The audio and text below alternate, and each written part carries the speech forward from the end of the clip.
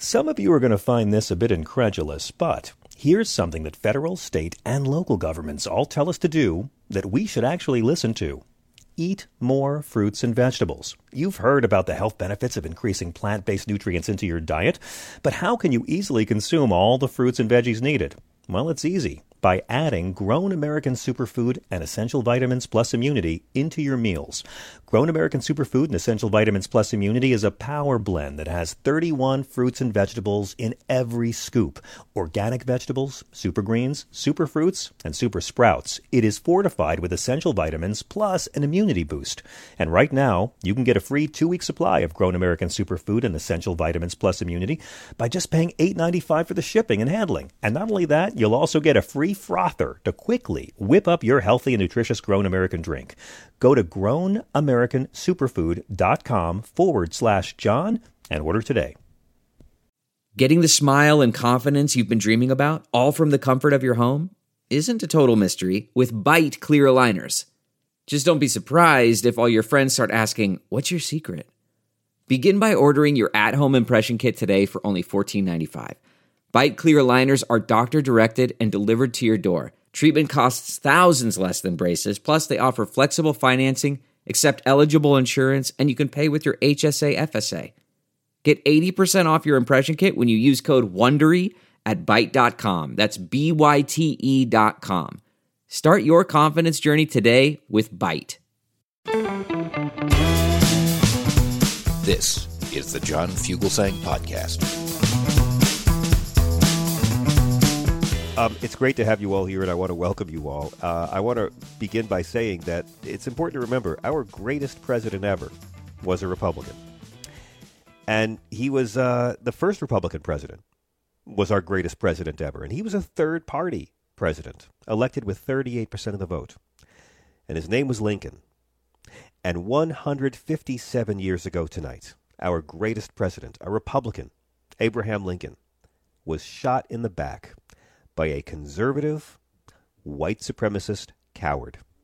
And today, his political party has been taken over by conservative, white supremacist cowards.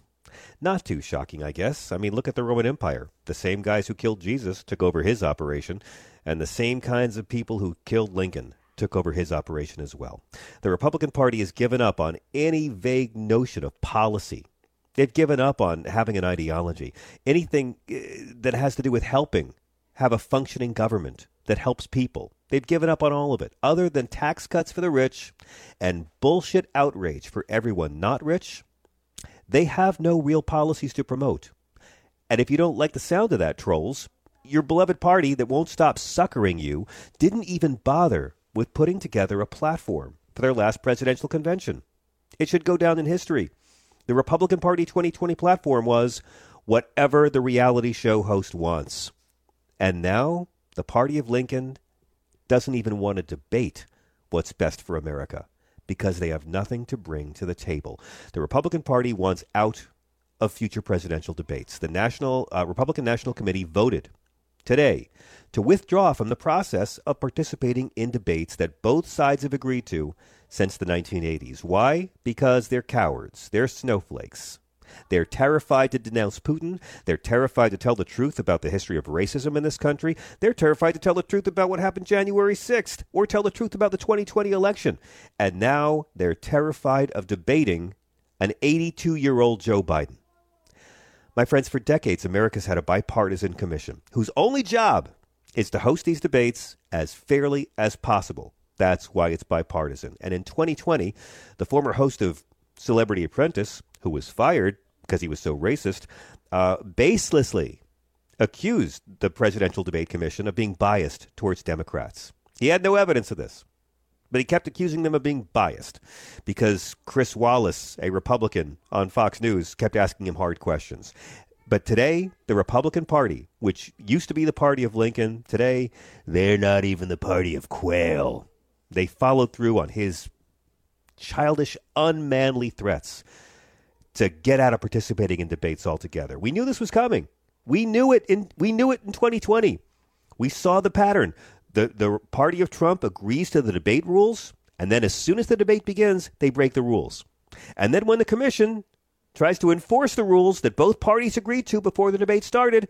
The Republicans go full snowflake and whiny and unmanly and have a tantrum and accuse the commission of being biased towards Democrats. And these ignorant people, these people we love, our neighbors, our relatives, our coworkers, that douchebag from high school you're still friends with on Facebook for some reason, these Trump supporters, they think it's just great because rules are for Democrats, not Republicans, right? That's it. I mean, the more Donald Trump breaks the law, the more they love him. What a scamp. You know, homeless people, they game the system. Poor people game the system. But Mr. Trump just uses every possible loophole. You know, the Bipartisan Commission was established in 1987, and it's hosted the debates since 1988. They totally reject the charge. But in a statement today, RNC Chairwoman Ronna McDaniel, she said her party is, quote, committed to free and fair debates, but they would be held through other platforms. She wasn't really specific about what those other platforms would, should, or could be. And remember, every time you see or hear her name, Ronna McDaniel, you got to remember something. For many, many years, she used her maiden name, Romney. That's how she ascended into power, using her uncle, the governor, now senator's name, Romney, to aid her career. She used the name Romney to build up her power in the party, and then when Daddy Trump told her to drop that name, she did, because she's a coward, and the party is a party of cowards. She said debates are an important part of the democratic process. We're going to find newer, better debate platforms to ensure that future nominees are not forced to go through the biased CPD in order to make their case to the American people. In reality, you guys know why they withdrew. They don't want their candidates debating. They don't want them debating when all they need to do is spout illiterate double talk and jive nonsense that makes them all sound like deranged clowns to anybody with an IQ above room temperature. They pulled out of these debates because they are so confident that voter turnout will be so low that they don't need to debate. They can just go on their right-wing media and spout their talking points because that's all they are. They're a party that chews up morality and spits out talking points. They support a terrorist attack on our Capitol. They'll call you a pedophile if you disagree with them about anything. And they're dependent on humans who believe JFK Jr. is coming back. Oh, Sleepy Joe. Joe Biden is sleepy. Joe Biden is senile. Joe Biden is feeble. And we're terrified of him.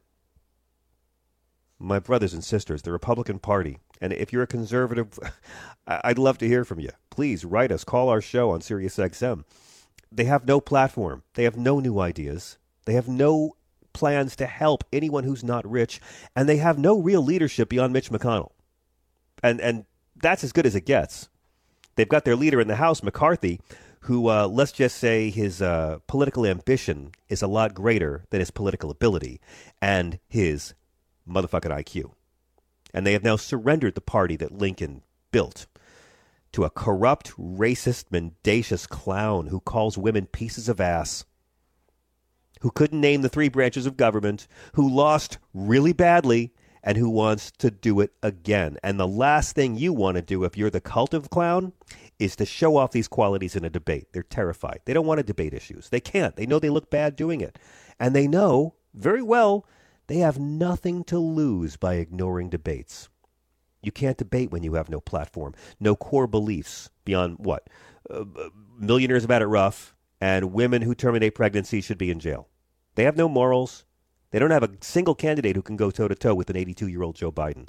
They don't want to debate. They want to spew propaganda to deplorables and the gullibles. And they'd rather use their propaganda networks than face hard questions or face the rebuttal of their opponent. So they chickened out. And we saw presidential debates in 2020 that are messy and they're ugly. They can be. But debates are a hallmark of democracy. Lincoln and Douglas proved that. And they might not be happening anymore. Romney McDaniel, said the commission refused to make changes the RNC had demanded, like hosting debates before early voting begins, and in her words, selecting moderators who have never worked for candidates on the debate stage. Now, you want to know how dishonest she is? Moderators who've never worked for candidates. That's a reference to Steve Scully of C-SPAN. He was an intern for Joe Biden for 1 month 44 years ago in 1978 when Joe Biden was a senator from Delaware.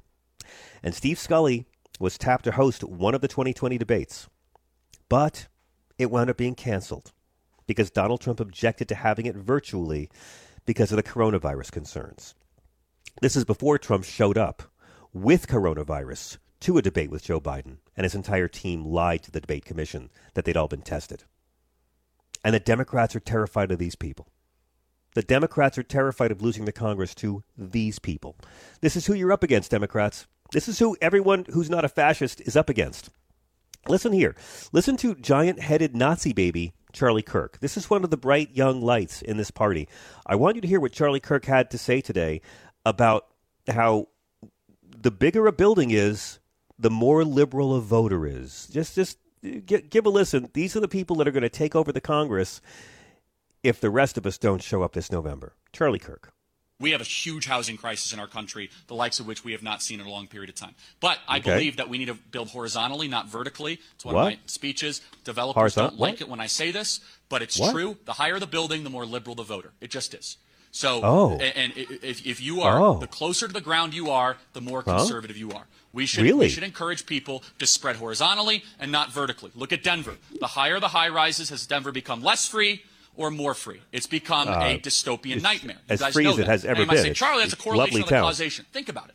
If you're on the 32nd floor renting, not owning, if you're not in the weeds and in the yard and understanding what it takes to grow food and to maintain the land, soil, like Charlie are you does. more or less likely to actually be a conservative?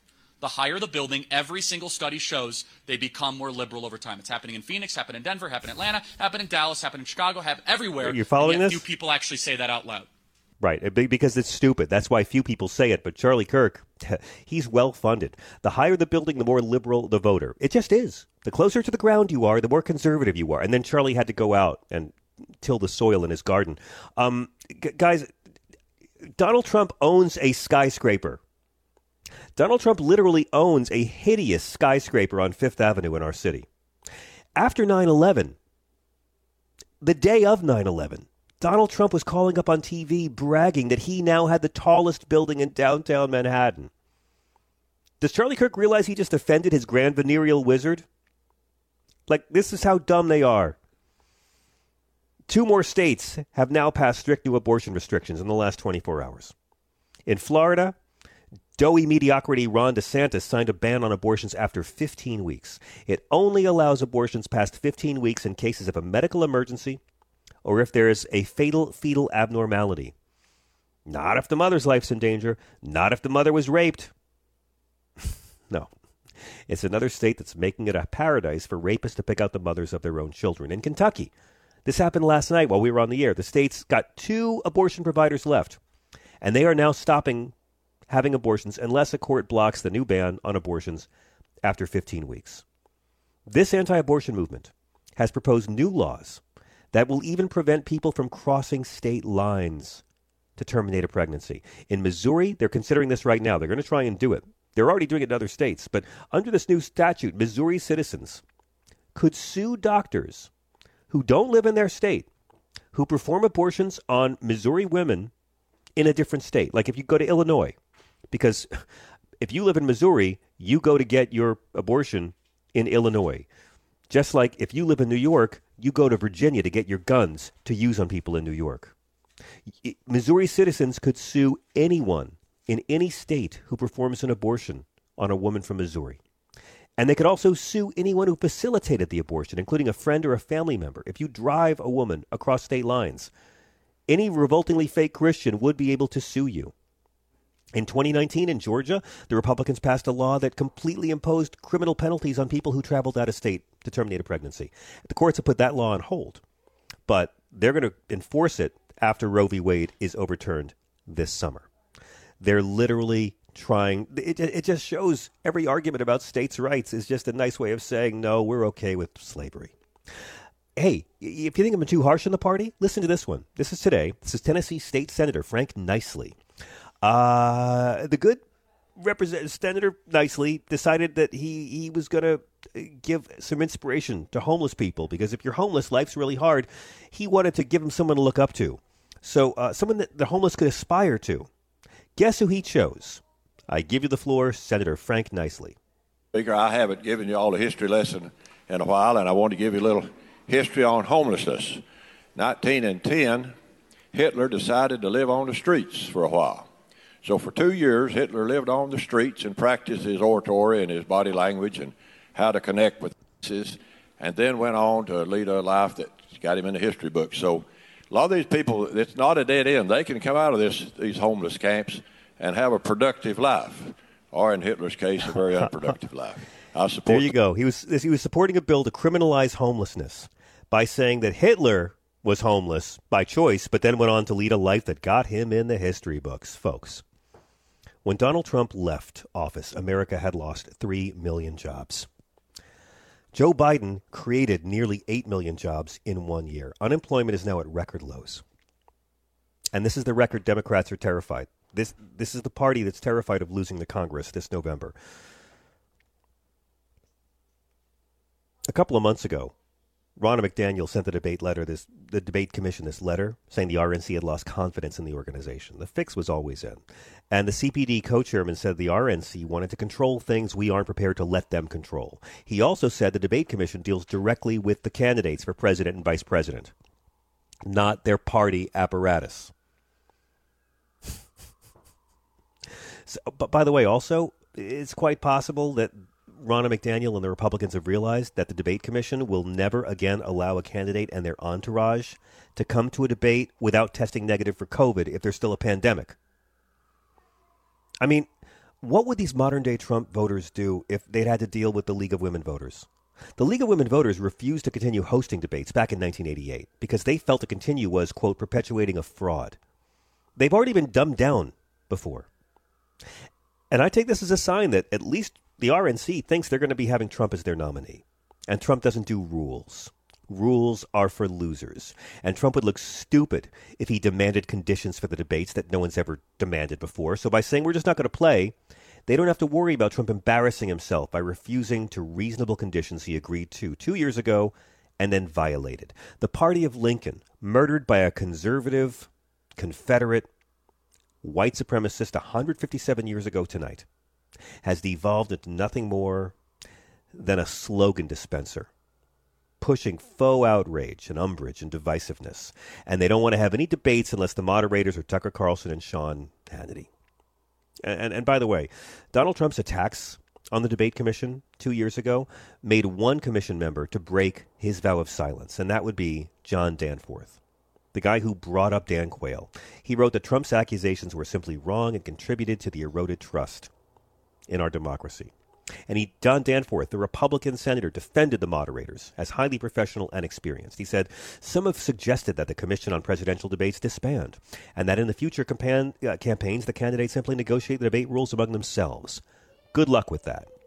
And good luck with that to any Democrat who decides to debate with a party whose only platform now is, if you disagree with us, you're a pedophile. That's it.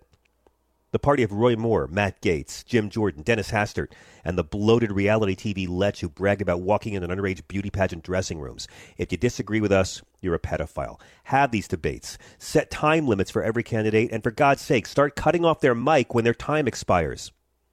Or here's an idea. Invite both candidates to the next debate. And if one doesn't show up, good. Let the moderators ask their questions and then give the messing candidate airtime. Just maintain silence during that time with a disclaimer about why there's dead air. But here's even better. If Donald Trump or the Republican nominee won't do a debate, then how about go to other conservative parties and invite the Right to Life Party. Invite the Libertarian Party to show up in their place. Eat away at their votes. They're mad because the moderators held Trump accountable for lying. And just remember something. Trump got obliterated in those debates. Senile Sleepy Joe. Senile Sleepy Joe kicked his ass in both debates Trump bothered to show up for. And they're terrified to debate this man when he's 82 years old. My friends, it's very simple when it comes to these debates. If you can't show up for the job interview, you don't deserve the job. Hi there, it's Julia Louis-Dreyfus. You may know me from my podcast called Wiser Than Me, where I talk to older women and get their wisdom from the front lines of life. I was amazed by how many people told me our show made them look forward to getting older, which is why I'm here to talk about Season 2 of the show. Sally Field, Billie Jean King, Beverly Johnson, Ina Garten, Bonnie Raitt, just to name a few. All hail old women. Wiser Than Me Season 2 is out now from Lemonada Media. That's not just the sound of that first sip of Morning Joe. It's the sound of someone shopping for a car on Carvana from the comfort of home. That's a good blend. It's time to take it easy, like answering some easy questions to get pre-qualified for a car in minutes. Talk about starting the morning right. Just like customizing your terms so your car fits your budget. Visit Carvana.com or download the app to experience car shopping the way it should be. Convenient, comfortable. Ah.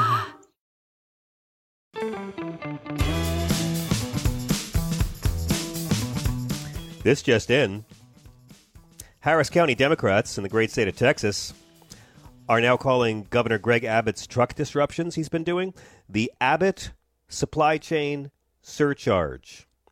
Abbott Supply Chain Surcharge, and the Democrats are calling it the ass tax.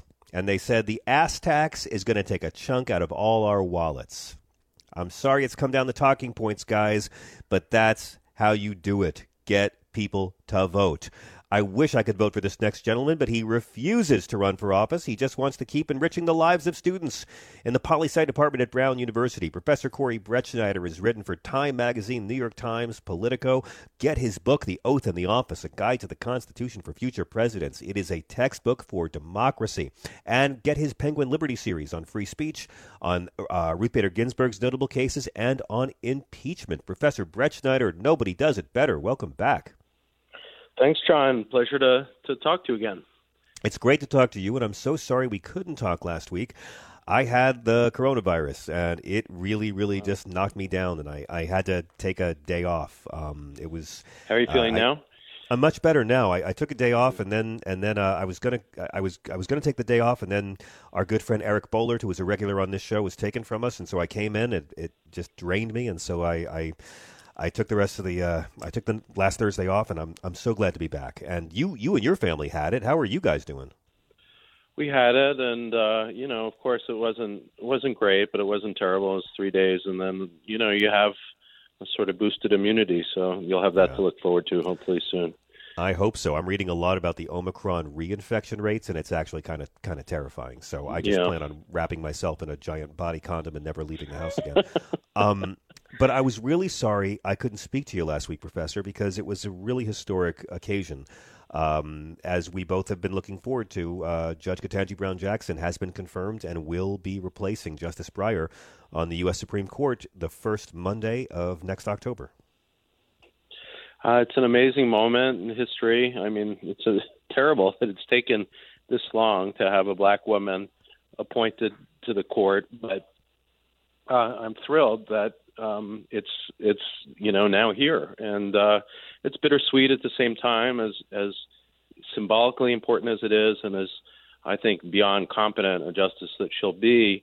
It's also a time of trying to preserve gains that have been made over many, many years, and it's not a time of expanding rights. It's a time of really trying to hold back the onslaught that's coming from the conservatives. So, as much as I want to celebrate and do want to celebrate her, I think we've also got to be realistic about where we are as a country, and her role will largely be one that conservatives used to play of trying to hold on to the gains that were made rather than some of the more proud moments of the court where we're really expanding rights rather than trying to protect them to the last moment.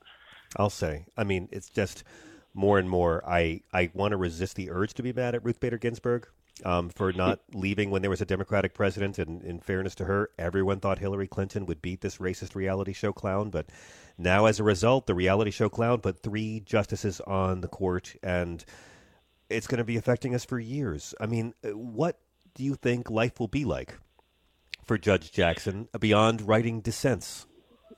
I think that, largely it will probably be looking for moments of compromise, trying to find some issues where she can cobble together, work with others to cobble together 5 votes And we've seen little instances of some of the conservatives defecting here and there, and they have different reasons for doing so that are not always transparent.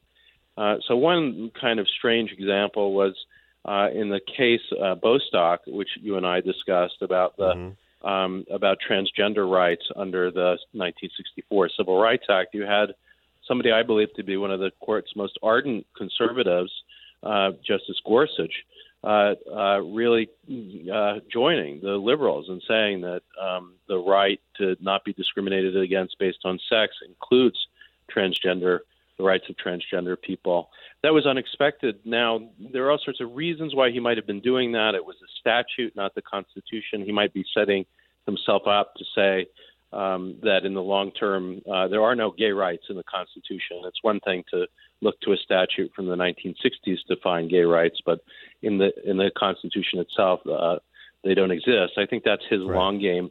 But that's an example of where a conservative might join for their own purposes with liberals. But, those are going to be few and far between victories, I think. And, I hate to sound doom and gloom, and I'll try to give a more positive spin on this in the end. But, across just a huge slew of areas, abortion rights, obviously, but as I've been hinting at, gay rights, affirmative action, we're just going to see the court eviscerate gains that really took decades to build up. And the role of Justice Jackson will be to write dissents. Now, that might sound like a complaint to people, just saying I disagree, I dissent in that sense. But the point of dissents, and we've talked about this in the context of Justice Ginsburg, is that in the long term they can either become the law through the court's decisions, and I think this is really crucial, and Ginsburg is an example here, they can be calls to the legislature, to the Congress, to states to act. And that's the positive part, I think, of what she can do immediately. She can write dissents that really signal to the Congress that these are the pieces of legislation that we need. These are what we need you to do. So in the famous Lilly Ledbetter case, Justice Ginsburg fought back against the decision that really rolled back the rights of women in regard to sex discrimination, in regard to pay. And Congress did act, passing the Lilly Ledbetter Act, really taking her dissent and putting it into law. So those are the kinds of things that I think on the positive side that we can look at Justice Jackson as hopefully a leader in the decades to come. What about affirmative action? I mean, how much is it on the table? They will not have this majority, the 6-3 majority forever. And again, Democrats allowed it to happen. Mitch McConnell, I think, deserves to be called a racist for the rest of his life for not allowing the black president to get an up or down vote on a duly appointed nominee. This is the situation we're in, and the Democrats let it happen. What are the specific threats we're looking at for affirmative action as we know it? Something that has been endorsed by the U.S. military. Yeah, I think, and that's a crucial point. That I mean, regardless of where you are on the question of whether or not affirmative action is a good way to repent for America's past sins, and I think there are good arguments on both sides. I do think that it's one of the arguments for affirmative action. There's a pragmatic one, which is that the society can't function if it's not diverse.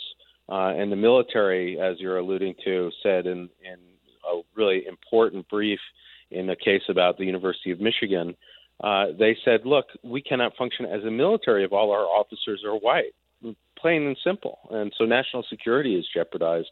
That, among other arguments, convinced Justice O'Connor to join with the liberals in upholding the legitimacy of affirmative action under the Equal Protection Clause. I should say the other arguments are that those history in the 19th century of the clause at issue, equal protection of the law, is it consistent with affirmative action or not?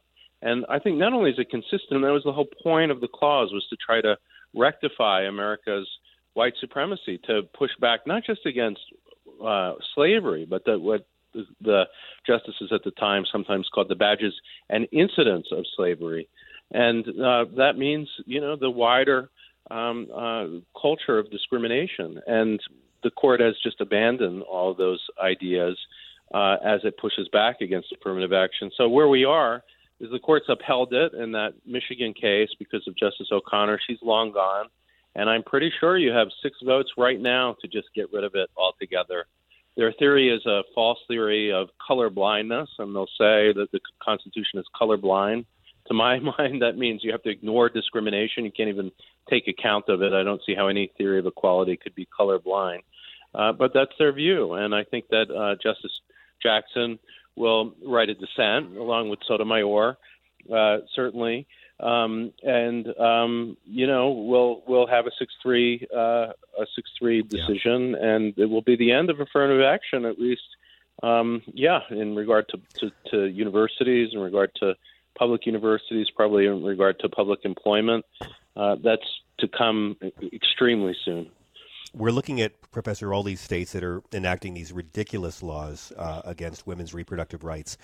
They're trying to find ways around actually putting women in jail, and they're doing it by deputizing every yahoo to file lawsuits against women who exercise their reproductive rights, or against doctors who help these women, or against people who give these women a ride. And now, I mean, Ron DeSantis in Florida signed a ban on terminating pregnancy after 15 weeks today. In Kentucky, same thing. They have only 2 providers in the entire state, and they are now stopping. Their abortion is essentially illegal in Kentucky. And now we see states are beginning to have laws that will allow citizen yahoos to sue women who travel outside of the state and to sue abortion providers in other states for providing services to women. I mean, it used to be, Corey, they'd pass these ridiculous laws, and it was for fundraising purposes. They put out a fundraising mail saying, I passed the strictest abortion law in our state's history, and the courts would always overturn them. I'm not so confident anymore. I mean, it seems mind-boggling that a citizen will be able to use the judicial branch to attack doctors and women in other states for doing something that's between the woman and the doctor. Yeah, there's a cynical, technical legal strategy behind all of this, and it's as a law professor, I sort of see where they're getting all of this from, and that part of me that is very interested in legal doctrine sees the point and worries me because I'm worried that it will succeed. They think that by deputizing private citizens, that there's no government action. And if what the right to an abortion is a right against government limits on privacy, well, there's no government involved here. And so that's their ploy here. And I think the other pernicious part of it, of course, is that you have this culture of citizens informing on one another of it sounds to me like the Stasi, like East Germany, a system in which the government co-opts citizens as spies, citizens in order to reduce rights. And yet there's a legal strategy that goes with it that just might work. Now, I don't know that they even need that. I think that really was from a time when they were trying to be clever and come up with conservative activists, come up with strategies that would allow a 5th vote to get rid of abortion without saying that. But I think, frankly, and this is a theme that you're going to hear me sound throughout, the next few months as we look at this new court, I think that there are 6 votes right now to say that there is no right to an abortion and that Roe versus Wade was a complete mistake. And that's awful to hear, but I think that's coming too, probably within the year. I will point out that Justice Clarence Thomas is 73 years old, but has the arteries of a much older man. So there is that, but we'll see. And Alito is 72 as well, but those 2 guys could still commit acts of evil for years. I do want to ask you quickly, while we have you, about the horrible subway attack we saw this week in New York City. We haven't had a chance to address it too much on the show yet, but this fellow Frank James, they watching how they piece together the investigation is fascinating. And records from Lyft showed that he had visited a storage facility, and the cops went there, and in his storage unit they found a 9mm ammunition. They found a threaded 9mm pistol barrel that allows for a silencer or suppressor. They found .223 caliber ammo, which is used for an AR-15. They found an apartment he rented for 15 days in Philly last month where they found an empty magazine for a Glock handgun, a taser, a high-capacity rifle magazine, and a blue smoke canister. And this guy had 9 prior arrests in New York City between 92 and 98, including possession of burglary tools, criminal sex acts, thefts of services, criminal tampering. He had a criminal history in Wisconsin and New Jersey, but none of those offenses were felonies, which meant the 9mm Glock he allegedly used in the subways this Tuesday was obtained legally, and he bought it over the internet 11 years ago in Ohio. It's just, and there's YouTube videos of this guy on lengthy diatribes talking about his desire to kill people. Corey, if this doesn't allow us to advance the cause of safe gun laws, what will? I think it's a sick society, and when I saw that shooting, like all New Yorkers, I was petrified of whether family was there and who was going to be victim, seeing that there were students on that train going to Brooklyn Tech, I believe one of them said, and, having a daughter that's traveling on the subways from school, that all of that, just makes you think, what is going on in this society that we haven't gotten it together to pass the most basic law, which is to protect the security of children and the security of commuters, and to protect against the worst form of violence from people who are clearly, I don't know if he's mentally ill in the sense that he'll be absolved of criminal responsibility, but there's something certainly mentally off about Frank James. And, we don't have the laws to stop that. And in fact, everything that he did up until that point when it came to the gun seems to be legal. And worse than that, and we'll talk about this, I know, but according to some, that he had a right to that gun. And I think that's part of where we really have gone wrong. There is no right to put people in danger, and there's no right to have a society that is incapable of protecting the most basic right, and that's the right of safety. I feel like we need to make Frank James a Second Amendment hero, Corey. That this man's words and his actions and his deeds need to be known to everyone, and he should be, when we think of the NRA, we should think of Frank James, because he is who they fight for. And, he bought this gun over the internet 11 years ago, and to comply with state laws, he had it sent to a local pawn shop in Ohio, which has a federal firearm license. I mean, it was all legally purchased, and he used it to open fire on innocent men, women, and children after being on the internet saying he wanted to kill people. This is the face of the NRA. Yep. I think, first of all, we should look through his videos and see if he had an explicit defense of the Second Amendment. I certainly wouldn't be surprised if that was one of his rants. Another thing is he is just the perfect counterargument, as you say, to one of the NRA's main contention. And that contention is that, it's criminals, in their words, who buy guns illegally and commit crimes. Well, that doesn't seem to be the case here. It looks like it's exactly what we've allowed to legally go on that's caused this violence, again, against children once again. Amazing. Professor, it's a great pleasure to have you with us. It's a scary, scary time, and I look forward to seeing how Justice Jackson might handle issues like gun control in the years to come. I'm optimistic. I'm hopeful. Yep. I am hopeful, and this is going to be one of those places where she can really outline a sensible policy. I'll tell you, she's not going to do what a lot of liberals would want. I think a lot of liberals would want a justice to say this whole idea of the Second Amendment is BS. It was about a militia. It's a dead letter. There is no right to gun ownership. But watching her pretty closely, she is more conservative than that. And I think she'll say something a little more subtle.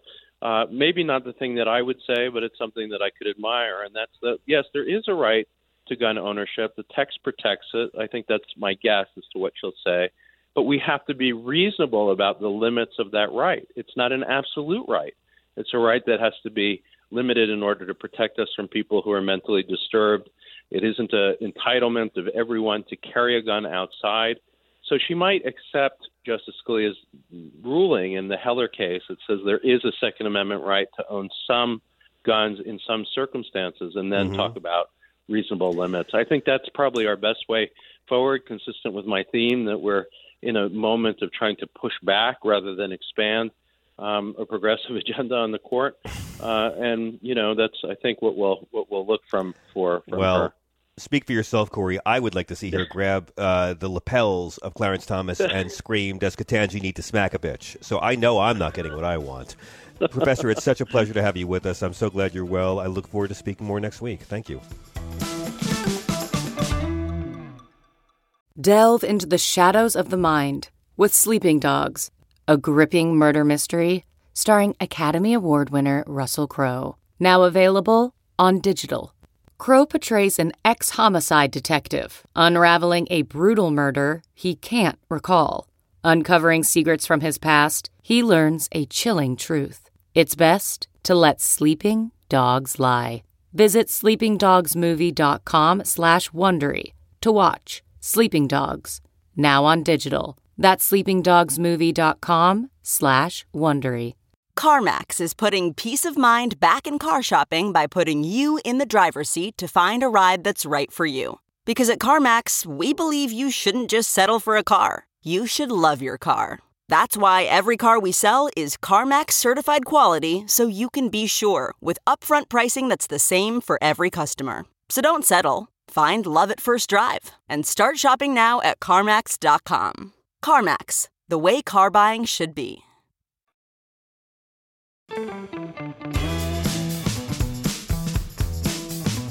I'm John Fugelsang. So good to have you with us. So good to have our next guest with us, taking the calls all the way till midnight. John Poveromo is a great comic, born in Brooklyn, raised in Jersey. Hold neither of those things against him. You've seen him on VH1, HLN, Fox News as Red Eye.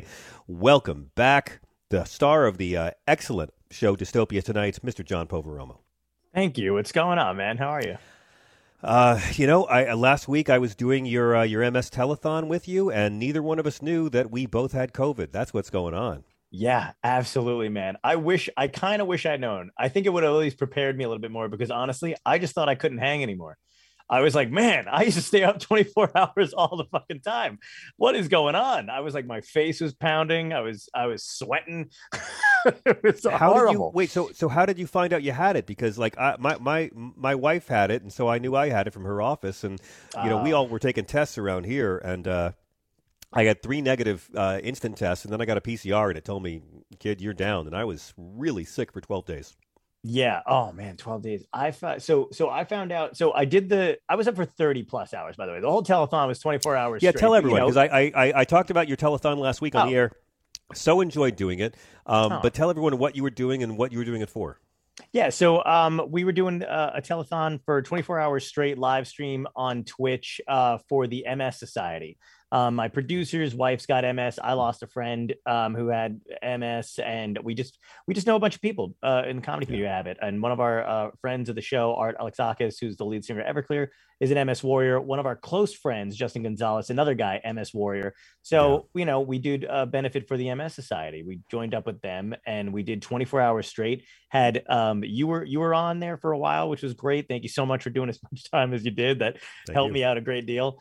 We had Art on. We had Ricky Bird from Joan Jett and the Blackhearts. Just a bunch of Wendy Liebman, Kathy Ladman came on. Tommy Chong, Mark Brazil. Just a bunch of friends. I love all these people. Together. They've all done the show. Love all these people. Yeah, Mike Farrell, Shelley Fabre came on. Love Mike. Jake Hogan, and we raised over $5,000 for the MS Society. So I'm really happy with that. And you didn't know you had COVID at the time? Yes, and I had no idea. I was like, this is gonna be great. And then by the next morning, I was starting to really feel it. And I just thought I was just being a pussy and could not fucking stay up for 24 hours anymore. And I was like, God, am I that old already? Like, what the fuck is going on? Like, I used to do this all the time, being out on the road, blah, blah, blah. And I was like, this is a real bummer. And so end of the show comes, and I get, we went from 6 p.m. on the 29th to 6 p.m. on the 30th. So 6 p.m. comes, show ends, we wrap. Compliments. Thank you. Yeah, I got some food in me or whatever, and I went to sleep. And I went to sleep for like 8 hours. It was great. Got a solid 8 hours. Still didn't know I had fucking COVID. I woke up. I had a bunch of shit to do in the morning. I went for a fucking run. I had breakfast. I took my cat to the vet. And then I got back and I was like, I'm still tired. This is bad. Wow, you were like a one-man super spreader event. That's amazing. I know I'm such a piece of shit, dude. Well, no, I still wear my mask everywhere. I wear my mask everywhere. But I go out, so I'm doing all that shit. And then I get back and I was like, I got to take a home test because I don't know what's going on, but I feel like shit. So I take it, comes back negative. I'm like, all right, whatever. I go to sleep. I wake up. I felt like I was swallowing fucking knives, like literally, I slept for like a couple hours, and my head felt like just like needles, like just jabbing That's what me. Charmy had. Charmy said it was like she was swallowing glass in her throat. Yes. It felt like broken glass. The worst, man. I had totally different symptoms, but I did have sore throats for several days. What were your symptoms? Oh, my God. I counted over a dozen. I mean, I had incredible headache behind my eye. I had runny nose. I had sneezing, sore throat, coughing, low-grade fevers. Like I had mono again, coming and going. Wow. Huge fatigue. My stomach doing backflips. And then like real, one thing that I'd read about, but I've never heard a lot of people talk about, real waves of emotion, like getting really, really emotional and not really... Like having to say, okay, perception is not reality. I've got COVID. Chill out. You know, you just have to park it. I mean, I watched the entire series of Severance over the weekend. You know, like you just have to take yourself out for a while. Today, I went to Gilbert's funeral, and it was my first time having a wallet and keys in my pocket in 12 days. It's a great way to describe it. Yeah, it's fucked up, man. I mean, I didn't have the fevers, thankfully, but the headaches were intense like I've never had before because it was constant. It wouldn't fucking stop.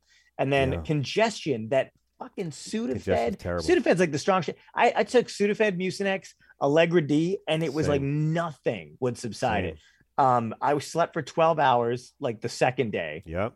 Didn't even know I was going to do that. The first weekend, I slept all nonstop, Saturday and Sunday. Before I even had a positive test, I was just sleeping all day, both days. Oh, that was another thing too. I went to get a positive test. I drove myself to the ER, and I immediately they were cool because I was like, "Hey, I think I actually have COVID," and they were like, "Whoop whoop," you know what I mean? Like I got in there like toot sweet, and then they gave me a test for strep too because he was like, "That's going around. Let's just do it all." I heard that and then too. He was like. Yeah, he was like strep negative.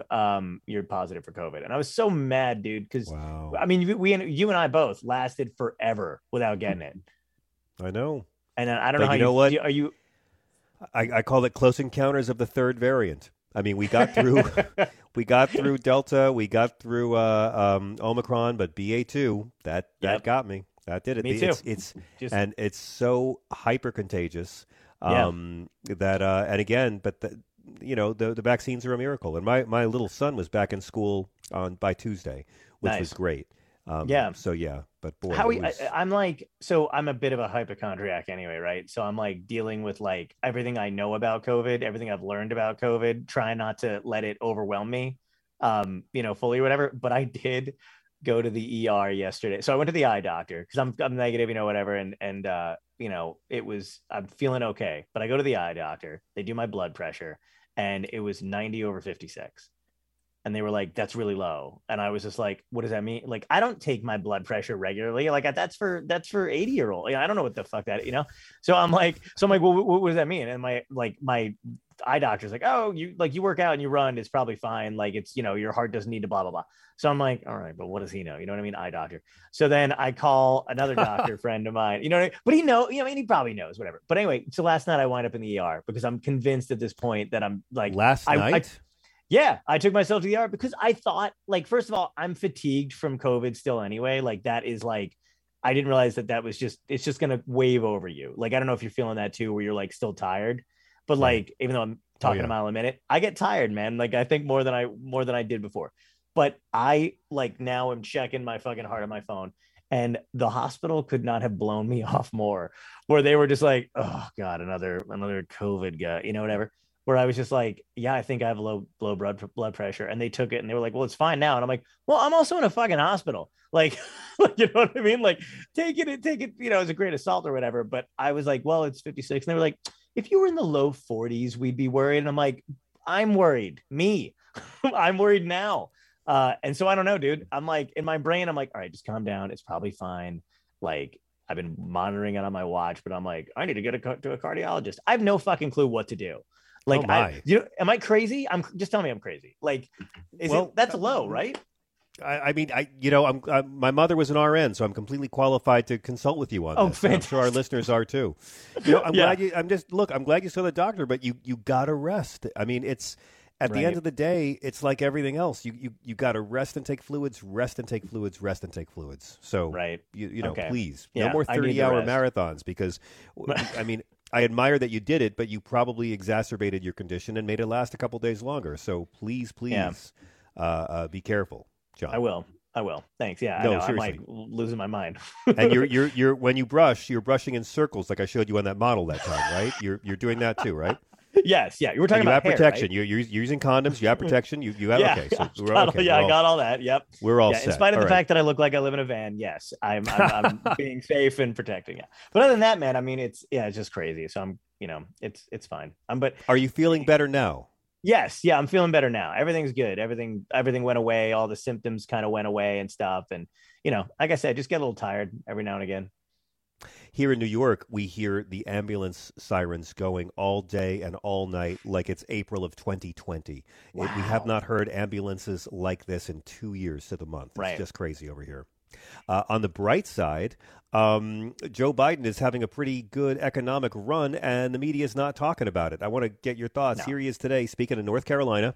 Mm-hmm. You wouldn't hear this on the news because it's not as big as Kardashian Photoshop scandals. But here's Joe Biden bragging a little about the success in the manufacturing sector in the first year of his pandemic presidency. Thus far, we've created 365,000 new manufacturing jobs in America just last year. That's the best year for U.S. manufacturing in the last 30 years. And here he's sharing good news about the sinking numbers in Black and Hispanic unemployment. Black unemployment fell by more than 30%. More than 30%. Hispanic unemployment fell from nearly 9% to 4.2% in the year 2021. Tune into Fox News to not hear more. Now, John, that old man is going to be an 82-year-old man in 2024, and that's the 82-year-old man that the Republican Party is terrified to debate. I began the show tonight by talking about how the RNC has pulled out of the official debates and will not participate for reasons that are not really given. But that's the guy they're terrified of. Wow.